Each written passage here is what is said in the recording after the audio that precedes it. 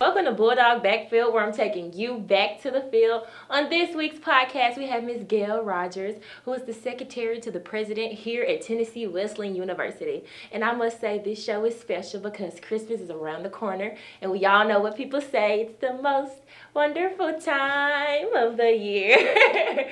So, Miss Gail, thank you so much for being on the show today. Well, thank you for asking me. How have you been? I've been wonderful. How about you? That's great. Oh, I've been great. I said that's great. But so let's get this show on the road. Miss Gail, when did TW begin the first annual tree lighting?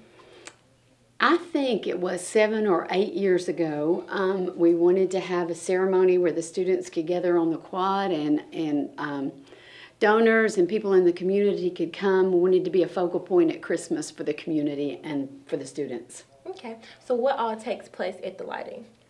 This year at the lighting, there are going to be s'mores roasted at the fire pit. There will be hot chocolate stations.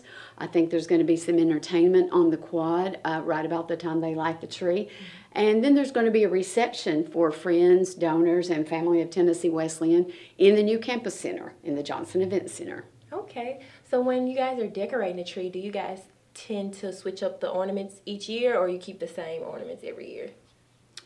I don't like things the same every year. Okay. We switch them up somewhat. Of course, the one outside, we have weather that influences their duration, so we end up getting some new ones every year. That does remind me of one story. If you notice, the tree on the quad, we put all the ornaments on with zip ties. A couple of years ago, we decorated that tree, and the tree lighting occurred that evening, and during the night, there was a tornado that came through the edge of town and went up toward Sweetwater. We came in the next day concerned about the tree that we had just completed. We did not lose one ornament. What? No, we did not lose one ornament. That's lovely. So we were very excited. I know. So what does Christmas mean to you? To me, it all centers about the birth of the child and the love. There's a special love and peace that comes at Christmas time that I think we're intended to have all through the year, but we kind of tend to let that go in the everyday hustle and bustle that we have. But I think the lights bring some serenity. There's just, like you said, it's the most wonderful time of the year. Do you have a moment that you can remember that was one of your favorite moments of Christmas growing up, or like last year?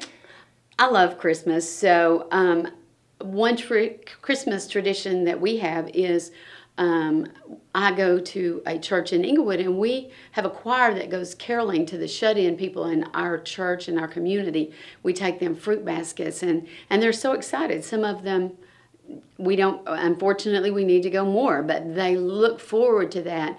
And at one point, we had a man call because we were late, and he wanted to make sure we were coming. So that's one of my favorite things.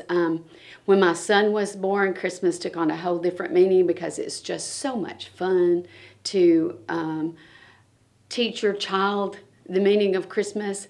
But at the same time, you want to just every morning when they get up and open their presents to be special. I remember one time my son asked for a G.I. Joe ship, which was big and took a long time to put together. And like 3 days before Christmas, he completely changed his list.